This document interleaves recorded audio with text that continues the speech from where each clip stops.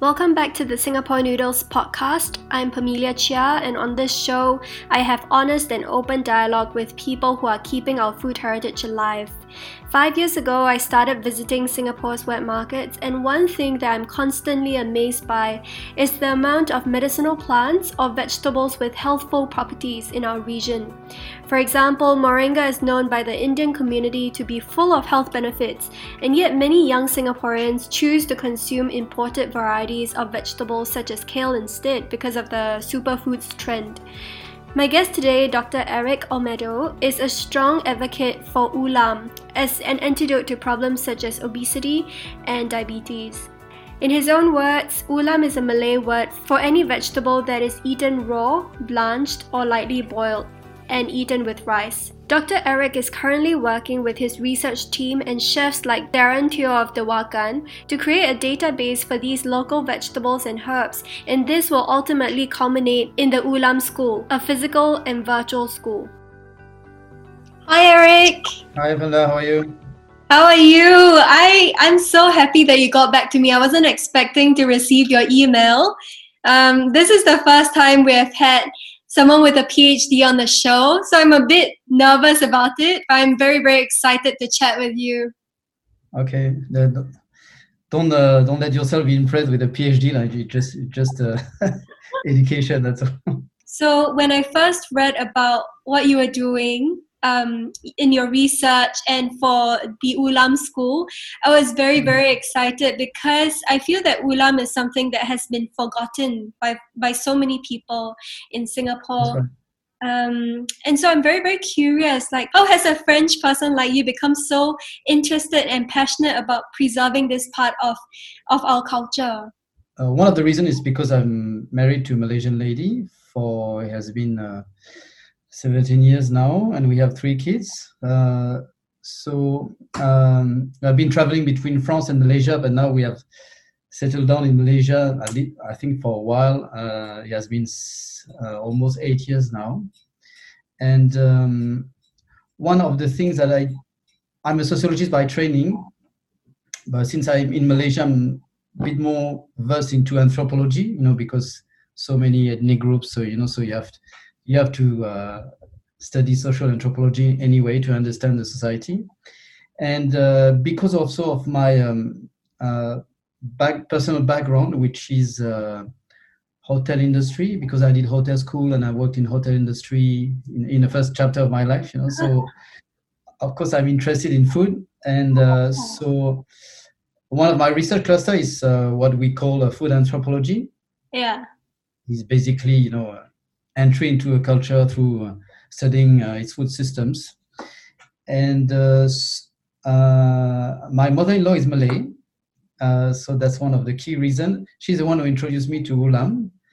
And it was a revelation for me because, on a personal basis, the first time I've eaten ulam, I felt very well afterwards. I think like it was really soothing my stomach. So this was the first impression of ulam.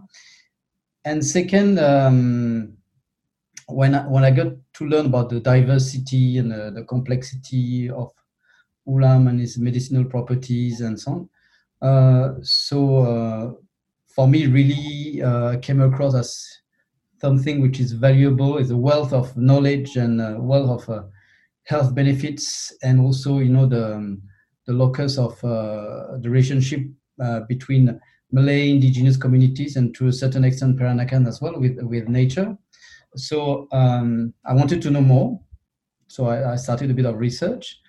Not by myself. I set up a team because as anthropologists now, it's not enough to understand what is ulam. So I embark with me nutritionists and ethnobotanists and so on, just to shed different lights on the same subjects.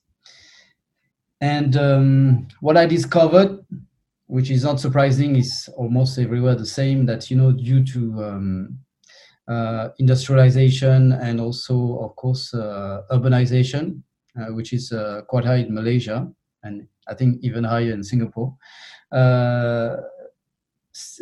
Malaysian citizens, especially, of course, urbanites, they are quite disconnected with nature and therefore with the ulam. So they even even Malay who lives in the cities, they heard about it, of course, because it's part of tradition and heritage, but they forgot about it. They don't practice it, and unfortunately, they are, because of the public health crisis in Malaysia. Talking, of course, about diabetes. Type 2 diabetes, obesity, blood pressure, and so on. These are diseases that are related to lifestyle only. So one way is simply to change your lifestyle. Of course, more sport activities and so on, but also better eating. And Ulam is there. It has been there for centuries and beyond. So I thought, maybe one very simple and pragmatic approach is to try to help Malaysians to reconnect again with their natural heritage, which is Ulam, which is full of health benefits. Has been proven. It has been scientifically proven. So of course there's oral tradition, but some of them has been. We have scientific evidence that it works. For nutritional and certain health benefits. So I told myself, why Malaysians would want to try to heal themselves with imported veggies, like the trendy superfoods, the kale and the avocado and so on, which is one, super expensive. Second, it doesn't benefit the country, and you don't exactly know how they are being grown. They are full of chemicals, unless you buy organic, but again, is much more expensive. When you have local wild edible plants, which are much cheaper, which come from a short supply chain, so you reduce the carbon print at the same time, and some of these ulam are being cultivated by indigenous groups, by Orang Aslis. So might as well redirect the revenue stream to them, if possible by cutting the middleman, even better. Then you build a kind of virtuous ecosystem for everyone, So that's the sociologist in me speaking now. So that's what I'm trying to do. That we are trying to do modestly, is very progressive, step-by-step approach, because it takes time. But I think it's worth it. I do not pretend I'm an expert in ulam. I'm learning every day. But because you cannot survive without a team. And I really believe very much in transdisciplinary work, because ethnobotanist alone is not enough. Nutritionist alone is not enough. Sociologist alone, anthropologist is not enough as well. So we are trying to gather a team that believes in it, and that whose corpus of knowledge can complement each other. Oh my God, I can really sense your passion, and it's just so inspiring listening to you speak. But I think the question in my mind is, why exactly has ulam fallen out of favor? You pointed out many of its benefits. It supports local economy, it is healthier, it's cheaper. So why is it that Malaysians or Singaporeans are not embracing this culture of eating ulam? Do you feel like it's a negative, there are some negative stereotypes, or is it the lack of documentation? So a lot of people don't even know about the benefits. Yes, that's one of the key questions, actually, Familia. You're right. Well, I think there are two levels of answer in my mind. I think the first one is more or less established. The second one is more my personal opinion. But the first one is because of ethnic boundaries, I would say. Because ulam, I believe, is still perceived today in Malaysia and probably in Singapore. I don't know Singapore very well, but as being an ethnicized product. It's because we have conducted small surveys in kale and the surroundings, with students, for example, and if you mention ulam to non-Malay students, they will tell you, "Oh yeah, it's a Malay thing," So therefore, automatically, is ethnicized. The only one who are more familiar with it, apart from the Orang Aslis and the Malays, would be the Peranakan. Whether Peranakan Chinese or Peranakan Indians, they know about ulam. But I mean, if you talk about youth, urban youth today, from kale or suburbs, they if they are, even if they are Malays, they don't really know. They heard their grandma, talk about it, but that's all. They don't eat it. So there is a ethnic factor, definitely. Unfortunately, it doesn't cut across ethnic boundaries even today. Also, I think it's a generational issue, because in some Malay urban families, I mean, the short surveys we have been doing is not like thousands of people, so I cannot say it's representative, but you could see when you talk to the son or the daughter of a Malay family, the mom would know about ulam, would eat ulam herself, for example, but she wouldn't pass it on necessarily to her children, And when we ask her why, when we ask the parents why, they don't really know. I think they think it's not worth it, because they don't find it necessarily legitimate, or they don't have a systematic knowledge about ulam. So there's a problem with legitimacy of ulam as well in the new global world. So number one factor is definitely ethnic boundaries. Second, I would say it's not established by research, but it's my personal take on it. I think it's social status as well, for a part, because if you are from upper middle class, of course you have to show signs of belonging to that class. All the symbolism that go with it. That you have a nice car, a nice house, that you have a certain more Western-centric, or at least global education and global taste as well. So if you eat ulam and you are from the upper middle class in urban areas, then it sounds a bit too much kampong, So yeah. I think I read an article about you and your work, and I think there was one line where I think you or some other person mentioned that if someone eats ulam in Malaysia, they are called kambing. That's probably me.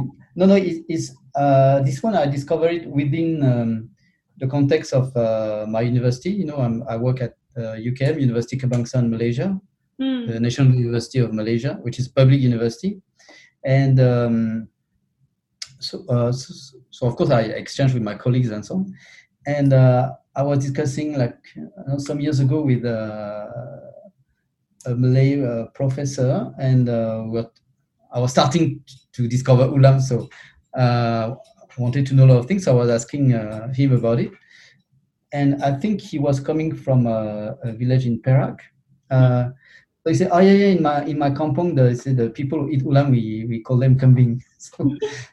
So that really shocked me, because being a educated Malay himself, that he has a kind of I would say maybe disregard, I'm not sure, about ulam, or indifference, maybe, or for him he was really confined to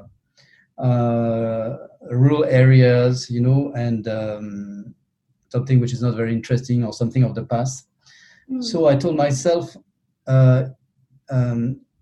is this professor, representative of a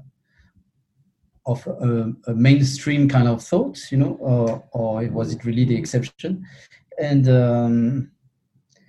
but when I discussed and made some small investigation, I realized that there is definitely a social status hint to it, because the symbolism of upper class today, at least in Malaysia, in Singapore, I'm not sure, is you have to be connected somehow to globalization, and globalization of taste. And today, unfortunately, globalization of taste in this part of the world very often means westernization of taste. So if you eat kale and avocado and quinoa, then that's quite cool. But if you eat ulam, it's not very cool, So I think that's one really of the hindrances to when you do public advocacy about ulam, because it's not glamorized at all. And that's why we are trying to work with some chefs, like really fine dining chefs, to kind of reverse this trend, and to really make ulam something that can be tied up to a sense of gastronomy for Malaysia. It will take some time, but I think it's feasible. You just need to identify the right trendsetter, to start a movement about ulam. Influence from the social elite, which that is in the history of social change and fashion. That's normally how it works. Is trickling down from the social elite, and at the same time we have to work from. So this is a top-down movement, but I think we also have to work from bottom up, which would be education, at the primary school level. Not formal education, because if it's formal education, is very often it's seen as a burden. Okay, I have to learn this, and so on. So what we want to do also is to we're working on a model of informal education, like ambulatory workshops. So we go into the schools, we create a students club in the universities, to change the mindset and so on. And so you just need to convince a few people from the younger generation at different levels. The one at university should become the leaders of tomorrow. So maybe they are the ones who will imprint change. And one at primary school, you start early, and you contribute to shaping the mind, but not something enforced by the system, but something we present as a new body of knowledge. And some of them will not be interested, but the one who embrace it, then they might also be prescriptors for their families and friends. I feel that what you're saying is so revolutionary and so refreshing, especially for someone who's in academia. Because, in my time studying in university, I always see a lot of discussions or a lot of projects done for the sake of just doing the research or doing the projects, and there is hardly any real change. But what you're talking about is very refreshing, because you talk about the relevance that your work has to have for people to take interest in it. And I think it's all about the packaging, getting people interested in something that is so traditional and so heritage. And another thing that you pointed out was ethnic boundaries, which then brings me back to the question of what exactly is ulam. Is it a fixed set of vegetables or produce that only the Malays use, or is it just produce that you can find within our region in general? Because when I was going to Singapore's wet markets, there were a lot of plants with medicinal properties that were used by the Chinese community as well. So things like Cecile joyweed, or things like groundnuts that had its roots and its stems that were believed to have medicinal properties. So how would you define what ulam is? Okay, well, it's a simple and difficult question at the time, because there's no real consensual definition. Like, most of the time when it comes to oral tradition, there was an attempt by a definition by Wee Hassan in 2010, because he produced a book which is called Ulam Salad Herbs of Malaysia, which is a very good book. And he he defined ulam as any salad herbs. So the term is not self-explanatory, but which are eaten raw or slightly blanched and eaten with rice. So that was his definition in 2010, which I think is relevant. It was coming, of course, from I think, a Malay viewpoint, because being a Malay scholar himself. But my project, I just broadened this definition to local edible flora from the Malay archipelago. Because if you talk to Orang Aslis, for example, indigenous groups, they will incorporate in that definition some fruits. They will incorporate some nuts. So for them, it's anything that they forage into the jungle. So that's their ulam. If you go to Philippines, in Tagalog, ulam means a dish.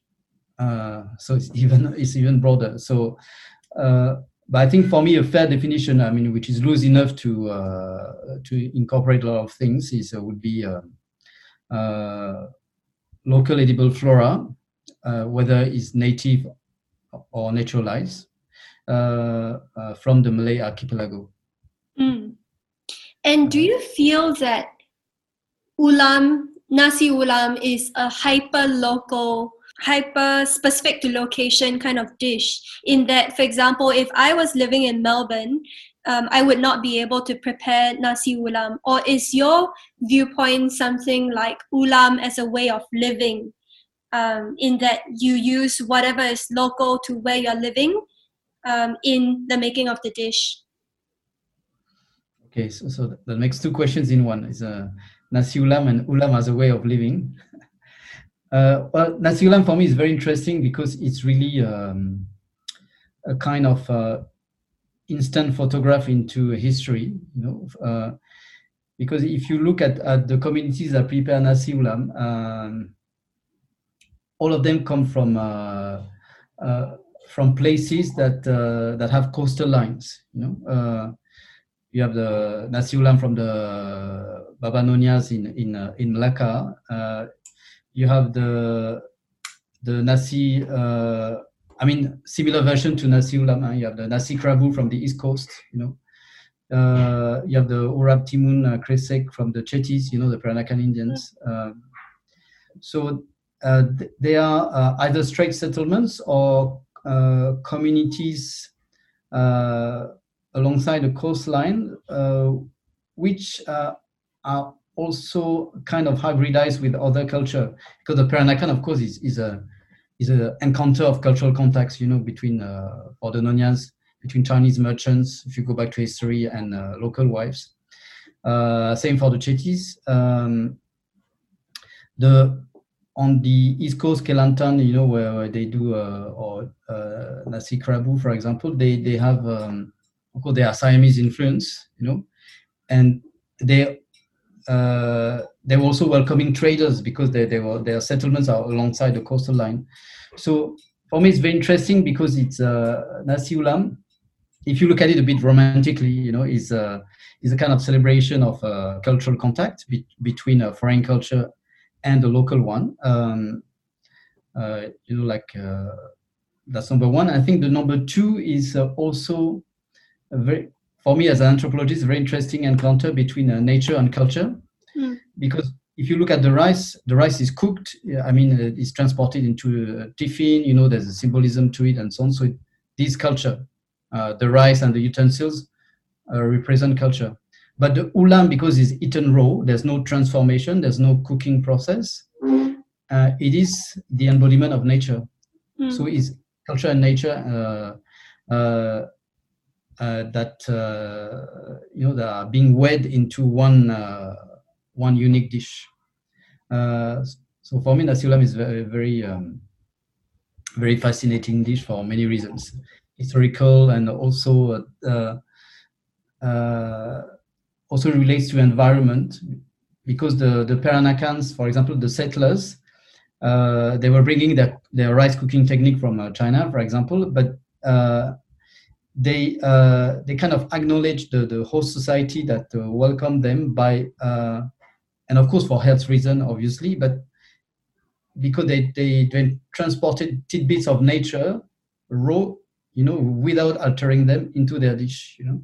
Do you think that nasi ulam would be a difficult dish to be exported to the rest of the world, given that it's so hyper local? Don't think so. I mean, of course, nasi ulam as such, you will never get an exact replica, but that's not the point. But if you reword it as a herbed rice, for example, Yeah.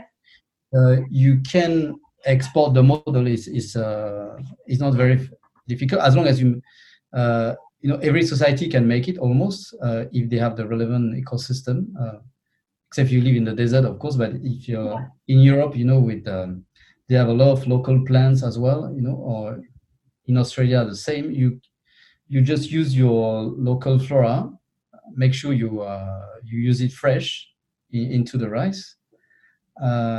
Or it can be even another cereal. It can be your local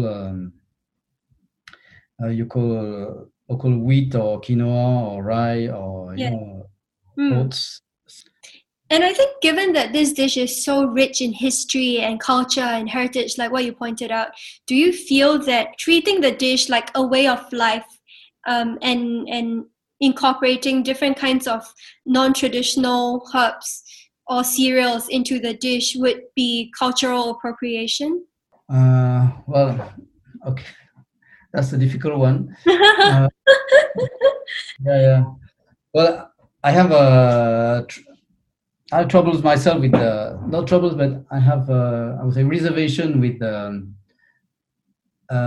upstream of cultural appropriation, which is cultural identity through cuisine, and I'm very suspicious about all these battles, or to claim the property of I don't know, nasi lemak, or any dish, between Singapore and Malaysia, or Malaysia and Indonesia, and so on. Because for me, it's not relevant at all, because it's the when these dishes were created, it was way before that the colonial borders that define us today were established. So these dishes were coming from Nusantara, the Malay archipelago. And so it was not Indonesian, it was not Malaysian, it was not Singaporean, because this country didn't exist. It was just a series of kingdoms doing trade together. And then 20th century, 19th, 20th century, borders were laid down by colonial powers. So suddenly we discover ourselves Malaysian or Singaporeans, and then we claim this dish and that dish. But for me, it doesn't yield any value, So, and instead of claiming the dish, I think we should acknowledge the history and the complexity of it, and the transformation along the way. Because some dishes, it's very difficult to retrace it, but some maybe you can reconstruct a little bit. They were born what way? They have been transformed through time. Sometimes there were some colonial additions, like for the roti canai, for example, or the teh tarik, because condensed milk was brought through industrialization because of the tin. So without colonization, there wouldn't be industrialization, there wouldn't be tin mines, so there wouldn't be tin cans, so there wouldn't be condensed milk, so there wouldn't be any direct, so I think it's much better to take a bit of trouble to reconstruct all this, the history and the complexity of the dish, and acknowledge the different influences, pre-colonial, colonial, post-colonial, rather than claiming identity, because identity is very stiff, and it's also contentious. So why you want to create hostility of a dish? Yeah, Dishes are for sure. meant to share, not to fight upon it. So I understand that in your work, you are trying to create a database of native greens. How has that process been like for you, and what were some difficulties that you encountered? Okay, so we are getting close to step one of this process, because we could do it thanks to originally to Toyota Foundation in Japan. Because better than me that any research you need funding, and the funding we didn't get it locally, not because we didn't want to, but because we just got this. We won this call for projects with the Toyota Foundation, and so we'll be delivering a prototype of the future Ulam School website to the foundation by end of this month. But it's just a prototype with a mini database as a start. And what we want to do is, after this, is we will take until September to enhance this website to a more operational version that can be used by a larger audience. But we don't want to make it, as you said before, one shot research outcome just because we need to yield this deliverable to the founder of the research. We want this project to continue to go on, and we want to feed the database every year. Several times a year with new plants, new ulam, new recipes. And continue investigating and continue informing people as well. Not only in Malaysia, because Toyota Foundation originally they call for a transnational project. So we have data from 3 countries. One of them is Malaysia, of course. The other ones are Cambodia and Vietnam. So they also have their ulam. Ulam doesn't stop at the borders. They just call it differently. And so we'll have recipes and database from these countries as well. And so that's what we want to do. We want to expand it and try to add variables that are not necessarily found in other databases. Because, as I said before, research on plants is normally quite monolithic, in a sense that it comes from one discipline or one field of research. It's nutrition, okay, or you have very good and powerful databases from ethnobotany, for example. The one that make reference from the US and the UK. They have like 7,000 plants and so on. But it's really from an ethnobotanist viewpoint. So we want to enrich this with adding on recipes. Most of them vegetarian or vegan, but not exclusively. And we want to insert also nutritional input, which the botanical database do not do, and anthropological as well context. Where can you find it? From which culture? What is any religious symbolism, or how is it connected to the system of value of that particular ethnic group, and so on. So that's what we want to do. And so that's for the website, which will include this database. And the step 2 will be, because it's a school, right? So we have to teach as well. So we are aiming at opening a course next year in 2022. Not exactly on ulam per se, but ulam will be at the core of it. Will be more on what we call in anthropology a virtuous food system. Food system that carries systemically a lot of benefits, like I described before. Short supply chain and affordability and health benefits and social inclusion for indigenous communities and so on. I feel like your vision is so exciting. I would want to work for you at the Ulam School. It's so exciting, and I can't wait to see what you're going to do. And I really love what you talked about when you talked about the multidisciplinary approach that you're taking, and the fact that you're not just speaking with experts, but you're also speaking with lay people to find out about the cultural context.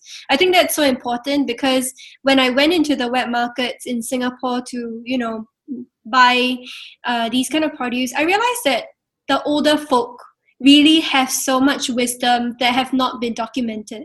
So what were some difficulties that you had when you conduct such research? Was it easy to find information all the time? Because a lot of these plants go by, maybe dialect names or different ethnic names. I think the biggest challenge is to reconcile oral tradition and science.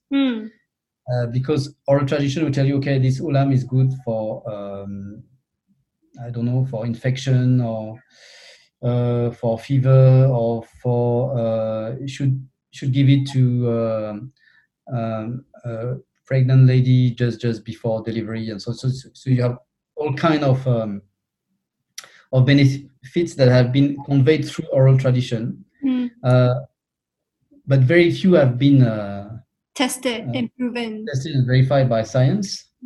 That's number one. So that is the first challenge. So we have to be very cautious if we were to relay this kind of information on the website, because even though we respect a lot this oral tradition, we cannot rationally establish it as a truth, but at the same time, because a very small portion has been tested by science, so if we only display what have been verified by science, that there won't be much. That's the first challenge. Second challenge also is because we are not medical doctors, so we must be also very careful to when we write the health benefits, so it is not understood as a health prescription. If not, you step into the realm of medicine, and we could also be in trouble because we are not qualified, to provide any dietary or even health prescription. So these are the challenges.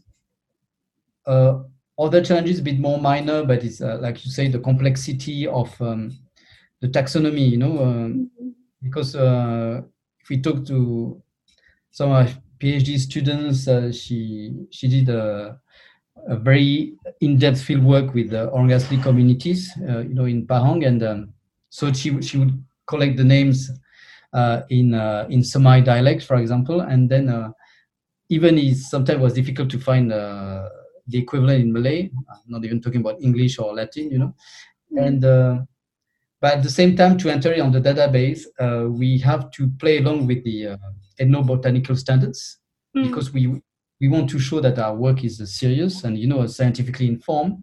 So and sometimes we cannot find, even if this big referential database of 7,000 plants, that constitute the benchmark for ethnobotany, we cannot find a plant in this database. So, and then is very, we have then a dilemma: should we, should it put it in our Ulam School database when it has not been verified? If we do it also, that scientifically is wrong, because that on the for ethnobotany, this plant doesn't exist officially, even though in physical reality it exists, but it has not been recorded. So we have all these kind of small challenges to navigate in between. Yeah, and it also seems like a very massive project, because it seems like you require a lot of different people from different disciplines to come together and work together on one project. And also, I suppose funding, I expect that there should be a lot of resources that are necessary for this project to be successful. So how long term do you see this project as being? Well, it's definitely a long-term project, because I think it has its usefulness for Malaysian society and beyond. So it'll definitely keep me busy until retirement. And Yeah. but I don't want it to be my project, so there should be a succession plan as well, Yeah, continuity. Yeah, and I think it's we have to find a way. I'm working on it to find a sustainable source of income for this project to be going on, for the database to be nurtured and so on.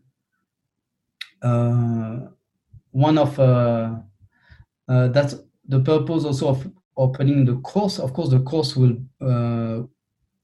be meant to educate people, and we will try to set tuition fees that are affordable. But the plan is to take a portion of these fees and to reinvest them into the research. So at least we have a recurrent source of funding that can keep the project alive. Of course, in addition, we will look for grants, donors, benefactors, and so on. But we cannot rely on this because it's sporadical, it's ad hoc. And out of experience, I know that donors and benefactors come only when the project is a success. So they won't come at the beginning. And the grants is hypothetical. So, it's my responsibility to find a recurrent source of income so the projects can go. And I read that you are planning to work with indigenous communities like the Orang Aslis and kind of use this project or this school as a way to give them a source of income. So how do you see yourself working with this community? Yeah, this one is step 2 as well, because because of the pandemic situation that now we cannot have contact with them at the moment because most of them are retreated into the forest, So I think it won't happen before 2022. But I visited some settlement myself, and 2 of my doctoral students, they done their field work in Orang Aslis settlement, so they have contacts already, which are very positive. So once the pandemic crisis is over, then we want to go back to this settlement and to see how we can help.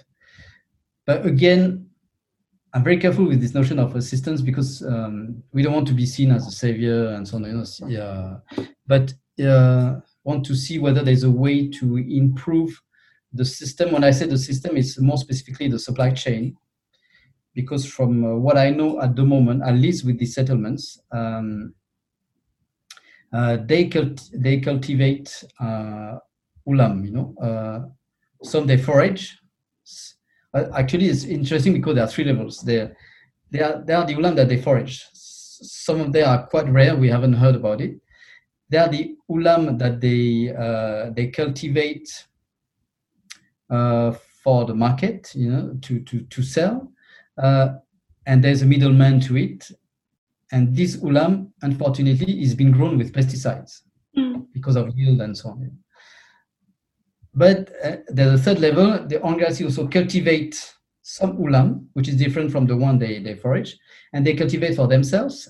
And this one grow kind of widely, no pesticide at all, because for them is really the ultimate horror, to have chemicals into their soil. So they will not eat the one they cultivate to be sold, which is revenue stream for them. But they will have a plot of land on the side for them where it grows organically and totally free of pesticide. This is the one they eat.